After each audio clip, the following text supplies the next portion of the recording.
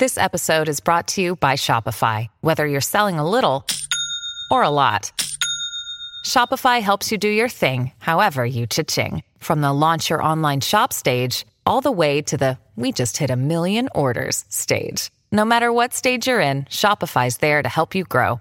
Sign up for a $1 per month trial period at shopify.com/special offer, all lowercase.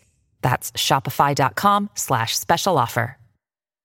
A few weeks ago, Harbor Media co-sponsored a short conference with Sojourn Network, a church planting network here in Louisville. I serve on the board, and they wanted to give pastors and ministry leaders a chance to gather and think about the idea of redemptive presence. What does it mean for Christians to be a redemptive presence in our communities?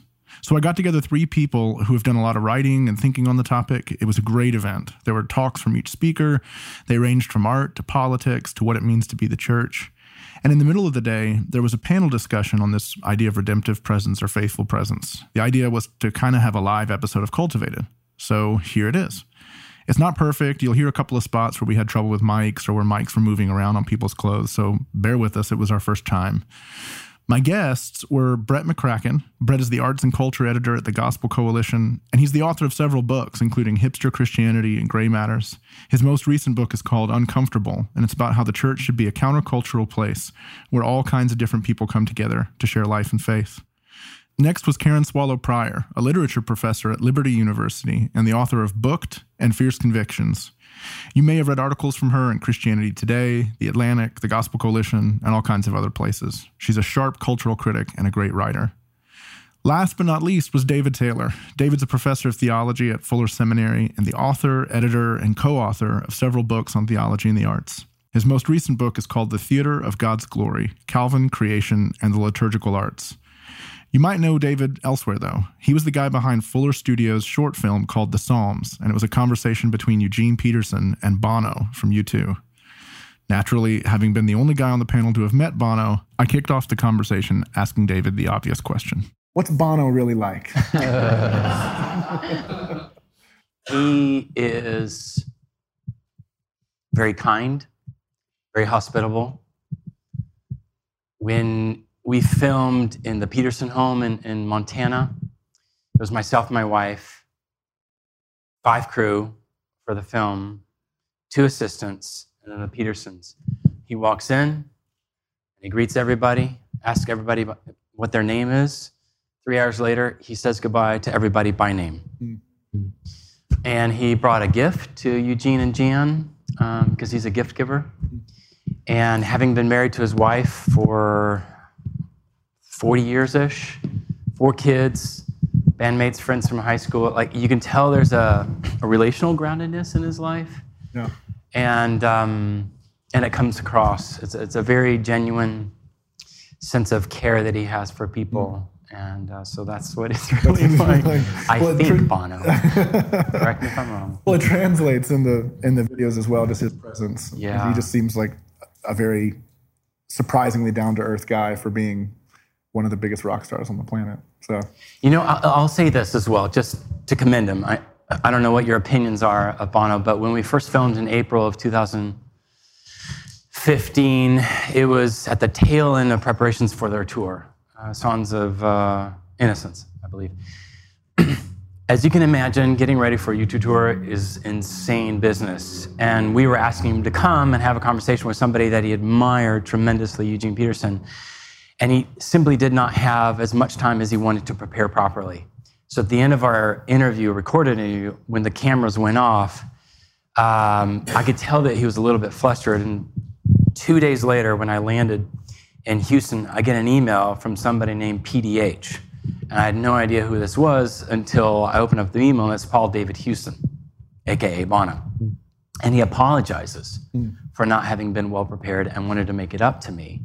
And I thought to myself, oh, that's really fascinating. I mean, the guy knows princes and presidents and prime ministers and powerful people and other things that start with the letter P. But there's this sense of sort of integrity, like he had been invited to, he didn't get money for this, right? No. He's not going to get famous, but it was just sort of this internal integrity. I did not honor, my hosts. And then so that's why we did a second interview in New York City. And that morning he gathered with his chaplain and read through the Psalms. And he was tremendously prepared and articulate. And I just have a lot of respect for that, because you think, I'm small fry to him. Right. And I'm okay. I don't mind that I'm small fry, but there's a sense in which he wanted to do it right. And I think it comes out of his hospitality conviction. Yeah, that's great.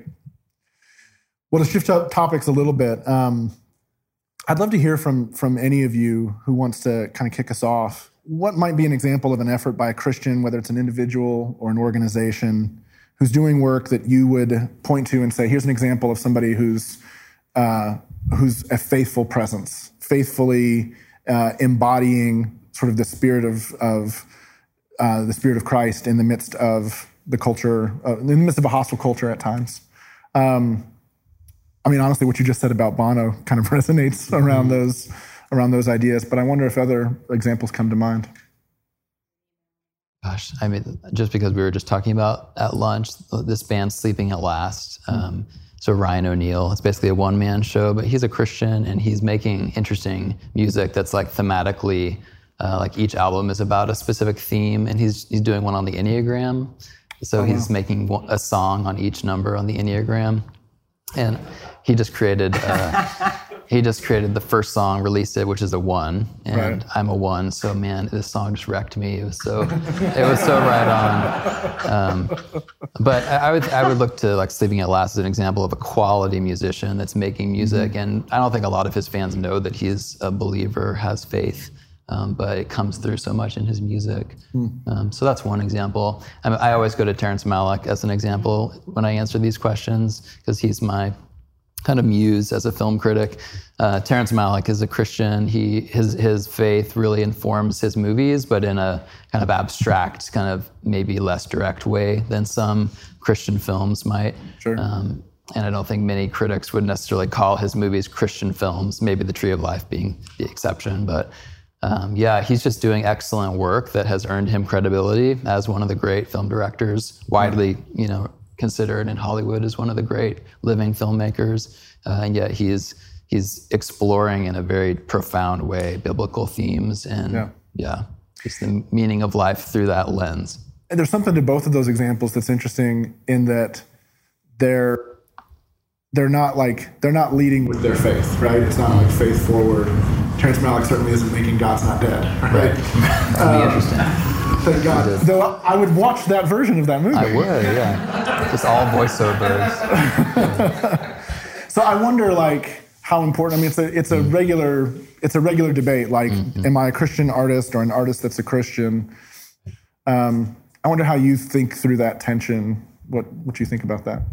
Well, this will help me answer. I'll answer both questions. Maybe with the example that came to my mind is Marilyn Robinson, who's a novelist and essayist, and she's a Calvinist. Her politics are very liberal, but she writes works that are very much about the Christian faith in her fiction and her essays, but she tackles some of the most sacred intellectual cows of our age, like in Absence of Mind, where she takes on rational skepticism. And she recently she reviewed, in the New York Times, she reviewed a new book by a literary scholar on Genesis and the creation story. And she just dismantles, modernist skeptical belief, in nothing. And so she's so true to her Christian faith and true to the life of the mind and doesn't back away from any of it. She doesn't compromise. She's an amazing example. And so I see her as someone who is an artist and a Christian. I mean, really both. Her work is very much about her faith, and her faith is very much about her work. And I guess, as much as I'm an artist, I think of myself really more as a teacher, and, I do write, but teaching is my first passion and gift, and so everything I do comes out of my impulse to teach. So for me, I guess it's easy to keep it all integrated. But I'm not a real artist, so it's easy for me to say. I'll just answer your question, your first question. My boss is a guy named Makoto Fujimura, He's the director of the Brehm Center at Fuller Seminary. And what I like about Mako is that he feels at home navigating different professional worlds. So his father's a scientist, so that makes him at home in the science world. He's interested in technology, so he engages that world. Obviously the arts, the church, elite, artist communities, as well as more kind of humble ones.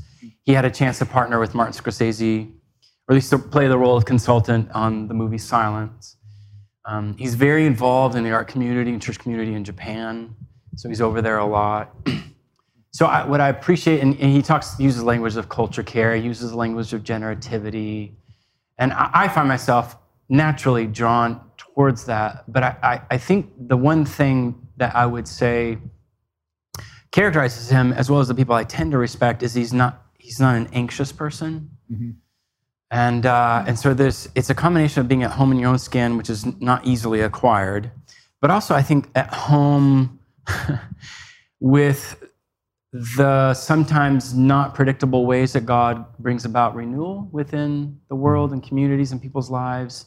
Again, taking so much time to accomplish things that we see in Holy Scripture, and to think, okay, if he takes hundreds of years or decades or what have you to accomplish things, then why would he do any differently with us?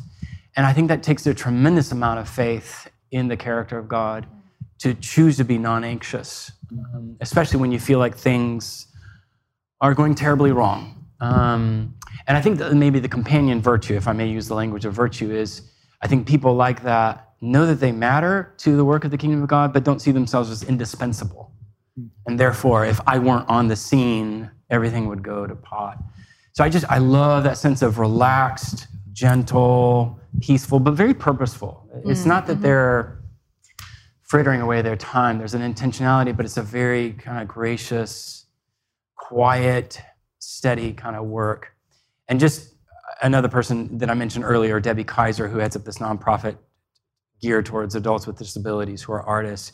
She has a wonderful relationship with the city of Austin and a good relationship with churches. And I really appreciate it's hard work to maintain either of those, but she has this quiet, steadfast, faithful presence in that world. A lot of people in Austin don't know that she exists. I do, and I'm really grateful to know, and I want the whole world to know, because I think what she's doing with that community is truly subversive to the kind of the dominant inertias that want in our society to privilege those who have certain capacities or positions of power. So I think those are the things that I respect. And as far as your second question, it's a polyvalent term, and I think it's very contextual, which is why I think we get tripped over it, because in your case, or in the case of the farmer or the lab technician, it's just not something to think about, except insofar as there are places like Center for Faith and Work from Redeemer that are trying to help all working professional people figure out those questions.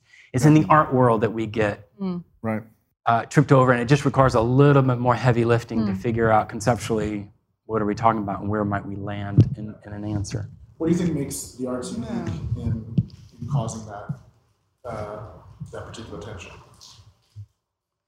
Well, in as much, we'd have to say we're talking about a specific kind of art, because the graphic designer or the people who make jingles for Nike or the people who design this carpet or my jacket or your shirt, we tend to not think that they have those similar issues. And maybe they don't, in as much as they might fall under the rubric of a craftsperson.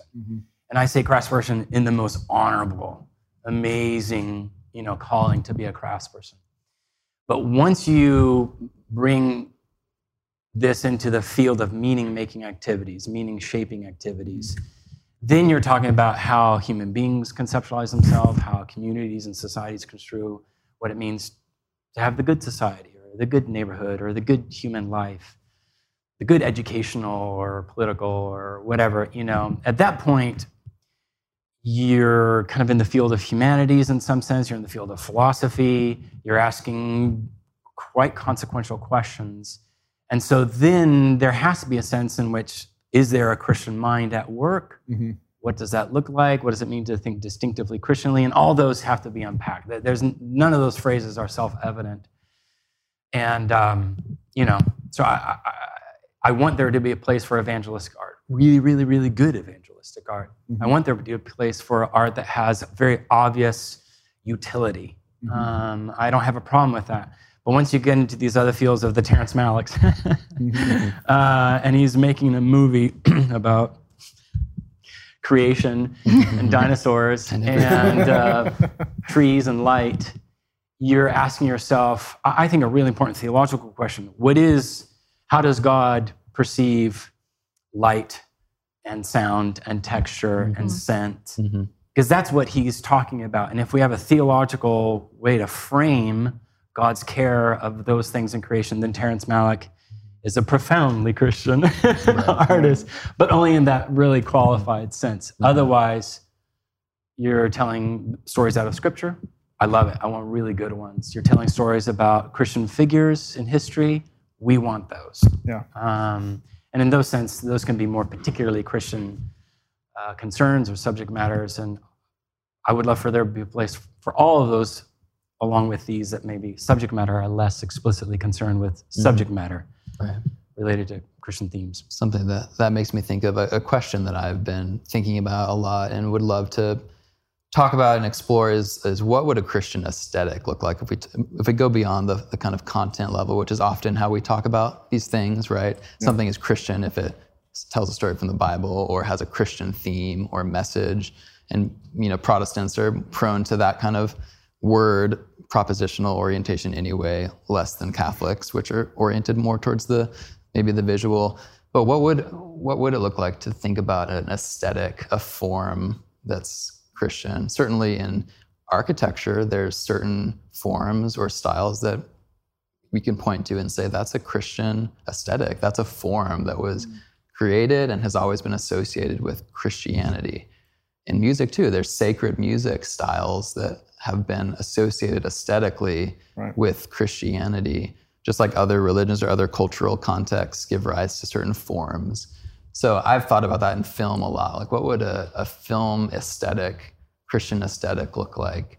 And Terrence Malick, I would say, maybe gets us somewhere in a direction of thinking about that. But yeah, it's just an interesting question to think about as artists. We don't have to label ourselves publicly Christian artists, but I think our faith should have informed the way we tell stories as much as what we're trying to say. One thing, when I spoke earlier about Hannah More, I mentioned how 21st century American evangelicalism has, and that's one word, has inherited a lot from the Victorian age, and we don't even realize it. We often don't distinguish between Victorianism and biblical Christianity, but one of them is utilitarianism. And so, we have undue emphasis on, that things must be useful, they must serve a purpose in order to be valuable. Of course, when we apply that to human lives, that we know what that results in. But I think that's part of what makes us uneasy with art, that, which Oscar Wilde said, all art is utterly useless, right? And what he meant by that is that it's just there to be enjoyed. It doesn't have to fulfill a purpose, which of course is sort of a purpose. But so I think modern Christianity is uncomfortable with something that is just there to be enjoyed and to take pleasure in. So I think that's goes back to the question, why do we struggle with what it means to be a Christian and to be an artist? Well, because we think we have to be on mission all the time and fulfill some sort of purpose. Well, it's funny you say that. Marva Dawn has this great book, Lutheran theologian, has this great book called Wasting Time with God, which is all about sort of worship in the liturgy. And how our, a lot of the book is a critique of the utilitarian ways we approach worship, and we gather as the church, and we come hoping that we go to church and we hope we get pumped up to get through the next week, or we get 5 principles that are going to make me a better parent, or whatever it is. And and her concept is, no, you're there to sort of sit and experience and encounter glory, and it's not useful in the sense that it's not this utilitarian thing, but it has this obvious tremendous benefit. And in a sense, kind of what you're saying, an encounter with the arts is a similar thing, and that you're coming to it not so much to get something out of it, or you're going to it not necessarily to make it a tool towards something else, but as something for its own ends. And which is interesting because the root word of liturgy is work. Right. Right. So it is our work to just receive the work of the people. Yeah. I'll just add one thing. Please. I like hot peppers. I like all kinds of hot peppers, serrano peppers, habanero peppers. I'm sitting at the dinner table, and my daughter, who's 4 years old at the time, says, "Daddy, why do you like hot peppers?" I immediately think, because I like the spicy sensation in my mouth. But why do you like hot peppers? Because I like the way that they combine with other foods, which is why I like Mexican food and like Indian food. But Daddy, why do you like hot peppers? I like it because I find some parts of my life boring, and sort of the spice sort of has this moment of like waking me up, and it just kind of jolts me into feeling like, oh yes, it's good. But Daddy, why do you like hot peppers? I like the colors. I like the variety. I like what you can get in season, out of season. But Daddy, why do you like the peppers? Oh, baby girl, just because I like it. And I realized all those answers before, they all matter, right? But then it's like I reached sort of my theological endpoint. Why do I like it? Because I intrinsically like it. Yeah. And I did think to myself, my day job is as a theologian, so I'm like, that has to play in to everything I do, in the classroom, in the sense that at the end of the day, there is wonder, which is why I think Terrence Malick is so theologically profound, is because that sort of instinct taps into the primordial instinct of all things eventually end in wonder, which some people may use the language of worship to describe that. And so when things are made in creation that are good for food and pleasing to the eye, that is like my first node for a Christian aesthetic, that there is a place in which both of those are at work. And at the end of the day, why did you marry your spouse? Why do you love your children? Why do you wear that tie? Why do you read those novels? And there has to be a theology of taking pleasure in the intrinsicness of that thing. And again, it's downstream from God's pleasure that he takes in everything that he has made. Love hot peppers and do what you will. Wait, hold on, let me tweet that. Just to go off of what David was just saying, I think that is true, that an essential aspect of a Christian aesthetic, I think, is loving loving the object. And I think what you can tell when an artist doesn't love the subject, that they're like, you can tell when a filmmaker is only using the actors to advance a narrative, or only using a shot of a landscape because it's, essential to the plot. You can tell that versus like a Terrence Malick, where you can see his love through the camera. You can see that he sees the beauty in it himself and is captivated by it. And so I think in all of our art as Christians, we need to have that be driven by what do we love, and does that come through to the audience? Because too often, if we're honest, Christian films, especially, a lot of Christian literature is more utilitarian, and it doesn't care about the characters, it doesn't care about the imagery, unless it's servicing kind of the message. Yeah. And so moving away from that utilitarian mindset to just this gratuitous grace, tinted love that is extraneous, and it mirrors God's love for us. Yeah. God doesn't need us. He doesn't love us for any other reason except to love us. Yeah. We don't understand that, but that's the core. What you're saying that makes me think about like the phenomenon that tends to happen with indie rock bands. You find a band when they're on their indie label and you love them, they're suffering, they're eating ramen in the back of a van and driving all over the country. And then they get signed and they sell out, right? And when some bands get signed and they don't sell out, but some bands get signed and all of a sudden this kind of raw thing that you loved has all this polish and all this, and they've given up their aesthetic because for money, literally for money. But I think it makes me think of that because there's a way of selling out as an artist for these utilitarian purposes and going, maybe I love this thing, but I'm gonna use it to my advantage to get this message across from me. And that's propaganda. There's a lot of propaganda in Christian contemporary culture. Yeah. So along those lines, I wonder, are there any specific things that you would point to as if those are some of the virtues, like what are some of the vices? What are the things we see what are the things that you see that maybe are hindering Christians from being a faithful presence, from showing up, from being heard, from being respected? Question make sense? Mm-hmm. Do we have enough time? Wow. I would just say, because it kind of goes off of the whole utilitarian conversation, I think part of utilitarianism is a speed and an efficiency where we go so fast and we busy our lives so much that it's more about the accomplishments and the productivity and the to-dos than it is about actually, again, enjoying the thing and kind of being grateful. And I think part of what impairs us, and something that is a vice in a lot of Christian work, is that we are going too fast to like sit still and notice what is good and true and beautiful, both in what we're doing, what we're called to do, and whatever our vocation, and in what we see around us. And I think there's so much life when we can pause enough to notice things. Again, like the Terrence Malick filmmakers of the world, who literally will pause the narrative to like spend 20 minutes on the stars. Right. You know, do we pause in our work enough to be replenished and be grateful, you know, for the goodness? Or pause in the work. I mean, you say that, I think immediately of the finale of Twin Peaks from this summer, the return of Twin Peaks this summer. And there's this scene in I won't spoil anything, but there's this scene in the finale where it's literally 20 minutes of two people sitting in a car, some sparse conversation that really, like, conversation doesn't go anywhere. He just wants you to sit in the tension of this moment and kind of experience the tension that these characters are experiencing.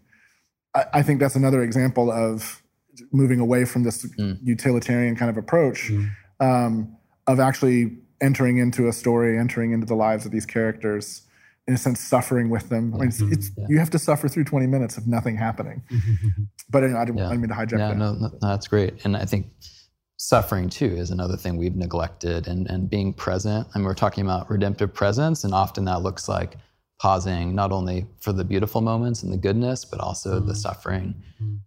And I think as artists, as workers in the world, we need to not move too quickly to resolution. I see a lot of fear of being wrong, or making an error, or and which ultimately comes down to an unwillingness, I guess, to learn and to make a mistake. And I don't know where that comes from, but that's just something that I see, especially in the world of Christian writing that I do, which is more, you know, essays and articles and analysis, and people are just so nervous, so much nervousness. And I'm not even talking about political nervousness and, you know, fears, but just, you know, being so protective of doctrine, which is really a good thing, but to the point where it displays a real fear of just that it's almost like I feel like it's a self-protective. Like the fear is really about oneself and losing one's own sense of confidence. Or, I mean, I'll just add maybe something that would complement that. In addition to the quick, fast, I would say wanting everything to be easily accessible, kind of all bottom shelf. Yeah, I want lots of bottom shelf art to be on offer, but if it's only an always bottom shelf, I think it's a misunderstanding or a misreading of Jesus. Jesus loved everybody. Jesus made himself available. He was common. Yes, he was, and that's important. That was his mission. But there's a lot that he allowed to remain difficult, and a lot that was not explained, and a lot that the disciples did not understand, and even on the other side of resurrection didn't understand, even on the other side of Pentecost didn't understand, which is why I find myself gravitating towards Hebrews 11 as a more helpful model of how we can see our work in the arts world. All these people did faithful work, but they did not all see the fruits of their labors come to fruition in their own lifetime. So there's a sense in which some things are allowed to last longer than we would want them readily at hand. They would be more difficult and invite people to do more difficult reading of artworks rather than just tell me what the answer is. I'm like, if all I give you that, then you as a human being are going to turn into that. And I promise you're going to be miserable and you're going to make everybody around you miserable because you can't treat human beings that way. They're difficult. Difficult in the sense that you can't just go to bed at night and say, I got my wife figured out. I got my kids figured out. I don't. It's always this labor of love, of leaning in, asking the question again, being humble enough to say, I don't understand. So in a sense, it all comes back to love. Loving your audience, loving your work, loving your context, loving the materials for God's sake, loving time and letting time do its good work over time. Unfortunately, there is so much, I don't know what names we would want to name, but just to say out in the world, there's tendencies within Christian communities to make work that is so readily accessible, so easily absorbed that it is equally and ironically dismissible. Yeah. It actually doesn't do that parabolic work of turning you inside out and turning you into a more whole human being, more like Jesus, said the pastor. That's great. Well, I want to open up the floor to some questions from you folks, if you've got any, following these themes. So the question sort of what's one thing that you would like to see the local church doing to serve artists or the artist in the congregation? Yeah. Well, I think that if the artistic world can be seen as not in a utilitarian way, but as a mission field in the sense of just being present in the world, the church can support artists. I attended a church for many years that had a position of artist in residence, that person served the church in some ways, but also was, just to be part of the local artistic community. So just supporting artists financially to do their work, and not just in an evangelistic way, but just to be present in the artistic world and do good work. That's great. I mean, similar to that, but let me just sort of take a slightly contrarian perspective. I would want for artists the same thing that I would hope nurses and farmers and doctors and lawyers and politicians and school teachers would want, a sense of care. Like that you matter enough for me to sit at some length of time to listen to your life, listen to your story, listen to it respectfully, humbly, with interest. Tell me, I don't understand anything about your world, so why do you do what you do? So even if there's no financial, which of course I like that, and we did something like that, we had a residency program, I think artists would have their tanks filled up if there's a sense in which the church as a body, and the leadership in particular, express the same care to them as a community, to their vocation, as they might to all, whether or not you have an arts ministry, whether or not you become patrons of them. Just that sense of honest, generous curiosity. Tell me what you do. Why do you do it? What It's do you a like real about job. It? Yes. Yeah. Help me understand what you do rather than presuming upon you. So I think once that kind of comes to them, their tanks fill up and they're able to absorb a lot of other disappointments with a little bit more health than otherwise. I would just add one thing. I think one way we can really love artists is just by showing in implicit ways in our church, the way we do church, that we care about aesthetics. I think it's one thing to talk about it and even give money to artists, but if you're a church that just doesn't care about its architecture or doesn't care about the musical excellence, then it sends an implicit message to artists that I might not be at home here. So I would just encourage churches to really prioritize excellence and beauty, kind of superfluous beauty too, going back to the utilitarian impulse. And I was thinking just throughout this whole conversation about La Sagrada Familia, this cathedral in Barcelona that's been 150 years in the making. And it's just, this great architect in Spain, Gaudi, came up with this just insane design for a church that probably should never have been built, but it's being built, and it's been 150 years. Each decade they make small progress, and it's supposed to be finished in, I think, 2026, after however many years. But like that idea of patience over time and investing as the church in something that's going to be, it'll be the tallest cathedral in the world, the most just like stunningly beautiful. And when I was there a few years ago, my wife and I, it just made me feel sad that like, oh, the Catholics get it. Like they are investing in art and just extravagant beauty in a way that's jaw-dropping, that people from all over the world are going to come to this place and see the glory of God in that work. And so I think we need to be patient and like work for long, big projects, ambitious projects that exceed our generation, exceed our own lives even. And that's so countercultural in today's kind of world where we do things efficiently, and we have to see our glory, you know, in our lifetime. And so just to visualize it for you guys, La Familia Sagrada is like a cross between the Gothic Cathedral, you can see that, and Candyland. Yeah. It's that, and I don't exaggerate, it really is that.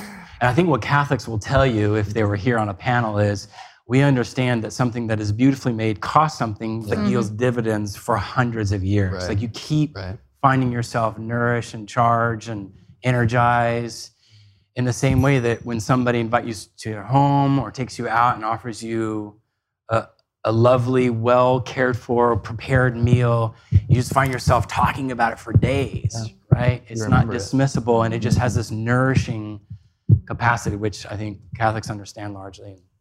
I mean, do we live like people who really believe in eternity? Right. Yeah. No, I don't know that we do. Well, it's so counter to consumerism too. You know, this idea of investing in something that's not for me. Yeah. Like I'll never reap the reward. Yeah. I mean, imagine running a capital campaign for your church and saying we need to raise, $150 million, and you'll never walk in the doors of this building. Right. So, Nor will your grandchildren. how did that go? How will that go? But like to Karen's point, that communicates we're part of an eternal story. That it isn't about us. It isn't about the temporal imprint of my life as much as the glory of God from generation to generation. Yeah, for sure. Other questions? Got time for maybe one or two more? I mean, is there a bee in your bonnet? A burr under your saddle? A question you think, I'm embarrassed to ask it, but there we go. today's the day of salvation. You said embarrassed, and you raised his hand. Well, y'all all kind of hit on it, but in a few places, well, us in particular, I mean, the city that we're in is utilitarianism just rampant, to where individuals that are artistic just by default get depressed. I mean, their artistic ability just gets repressed just by default. It happens. And so the question I'm curious about is, like, should we combat utilitarianism, or should it be something that we just engage the culture and how do we engage the culture that doesn't appreciate or understand art? Is it one of those things where we just kind of just throw it on the wall, and if it sticks, and we're just going to be a safe haven for artists to encourage them to fill them up?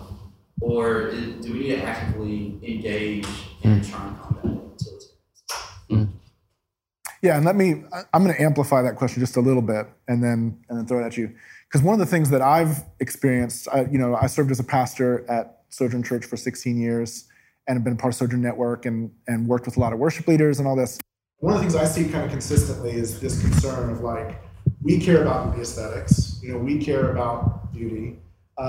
In a similar vein, oftentimes worship leaders are sort of lamenting, we care about the liturgy, we want this sort of in-depth expression of lament and all this. But people come on Sundays and they want it to be peppy and poppy and fast and fun. And you end up feeling as a pastor like you're screaming at the congregation, eat your vegetables, Right. So what do we do about that? Well, I'll offer a quick answer. And we need everything.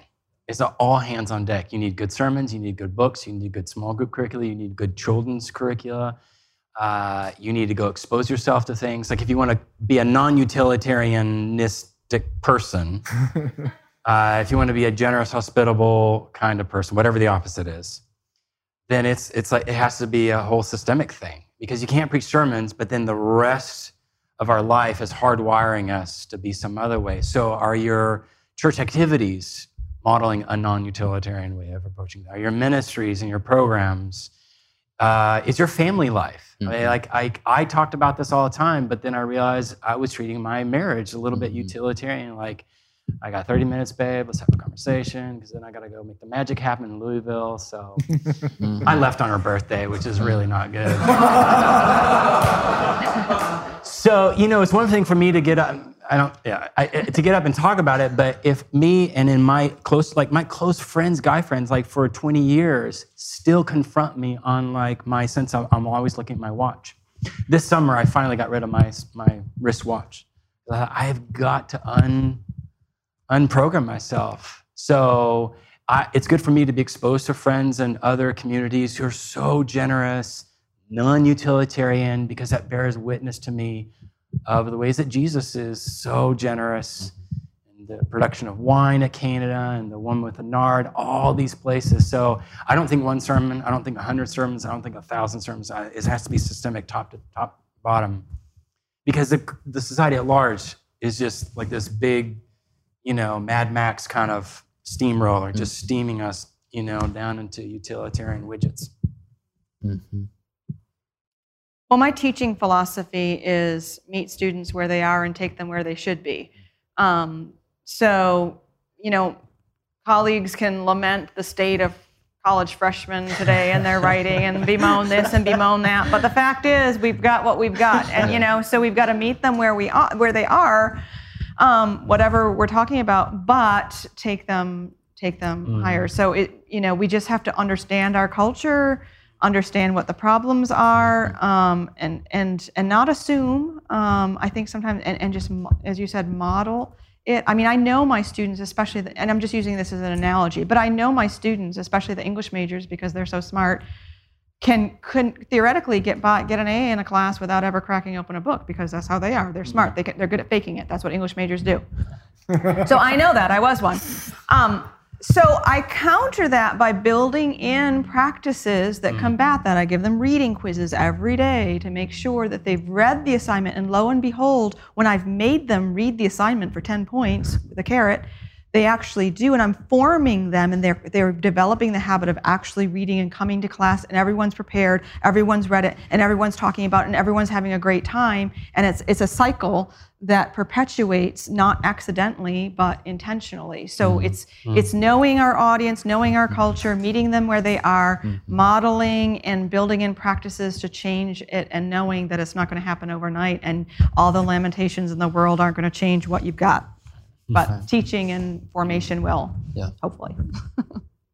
Yeah, I mean, I just kind of, the whole incrementalism idea comes to mind. Like, we don't want to be the condescending artists who like speak down to everyone else for not getting it. Like, that's not going to move the needle for this. Like, so we do need to meet the audience where they're at. And I think part of the whole like posture of compassion that we were talking about earlier in terms of a Christian aesthetic, it's not only in what you love that you're capturing in your camera or in your poem or whatever, it's also a compassion towards the audience and wanting to actually like meet them enough that they'll actually listen and see it.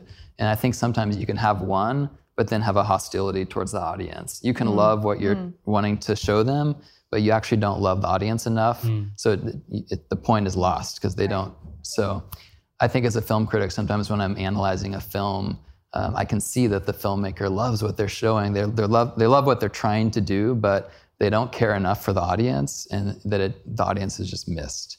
And it turns out alienating the audience. And so I think we need to bridge that gap. And so we do need to see where the audience is at and start kind of moving them a little bit without being condescending. Let me just add one more thing in light of your talk about Hannah. I think there's an extraordinary power in testimonies.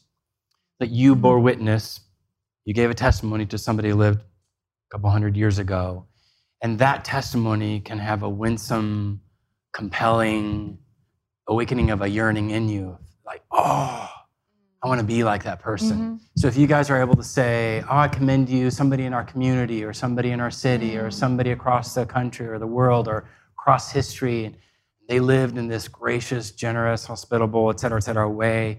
It's just putting these little things inside of their affections and imaginations to say, gosh, could I? And then obviously they look around at the empirical evidence and they get exhausted because jobs and kids and deadlines and traffic. That's overwhelming. That as leaders, we want to have a lot of compassion, as you say, but that testimony it's powerful, and evangelicals are pretty good at testimonies.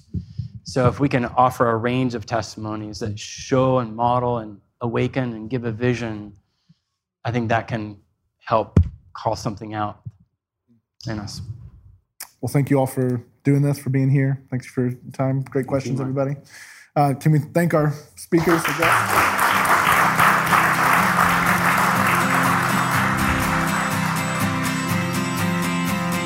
There's a pine warbler sitting on a hollow limb. He seems to have the whole morning out right in front of him. And everything he sings from the branch that he's sitting on, it seems to hush the leaves and the colors all around. Now first he sings and then he goes. And what it means, it's hard to know.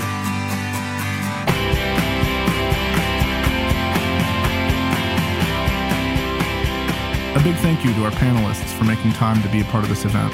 I encourage you to check out their books, follow them on social media. If you want to hear the other talks from this week, follow us on Twitter. We will make sure and link to them when Sojourn Network posts them. Another big thank you for this week goes out to Mark Owens. Mark not only mixed this episode, as he mixes all of our stuff, but Mark actually did a lot of the coordination to make this event happen. Mark works for Sojourn Network, so he was kind of the key partner. Thank you, Mark. TJ Hester recorded the episode. I edited it. Our theme song, as always, is from Roman Candle. We'll be back next week. Thanks for listening.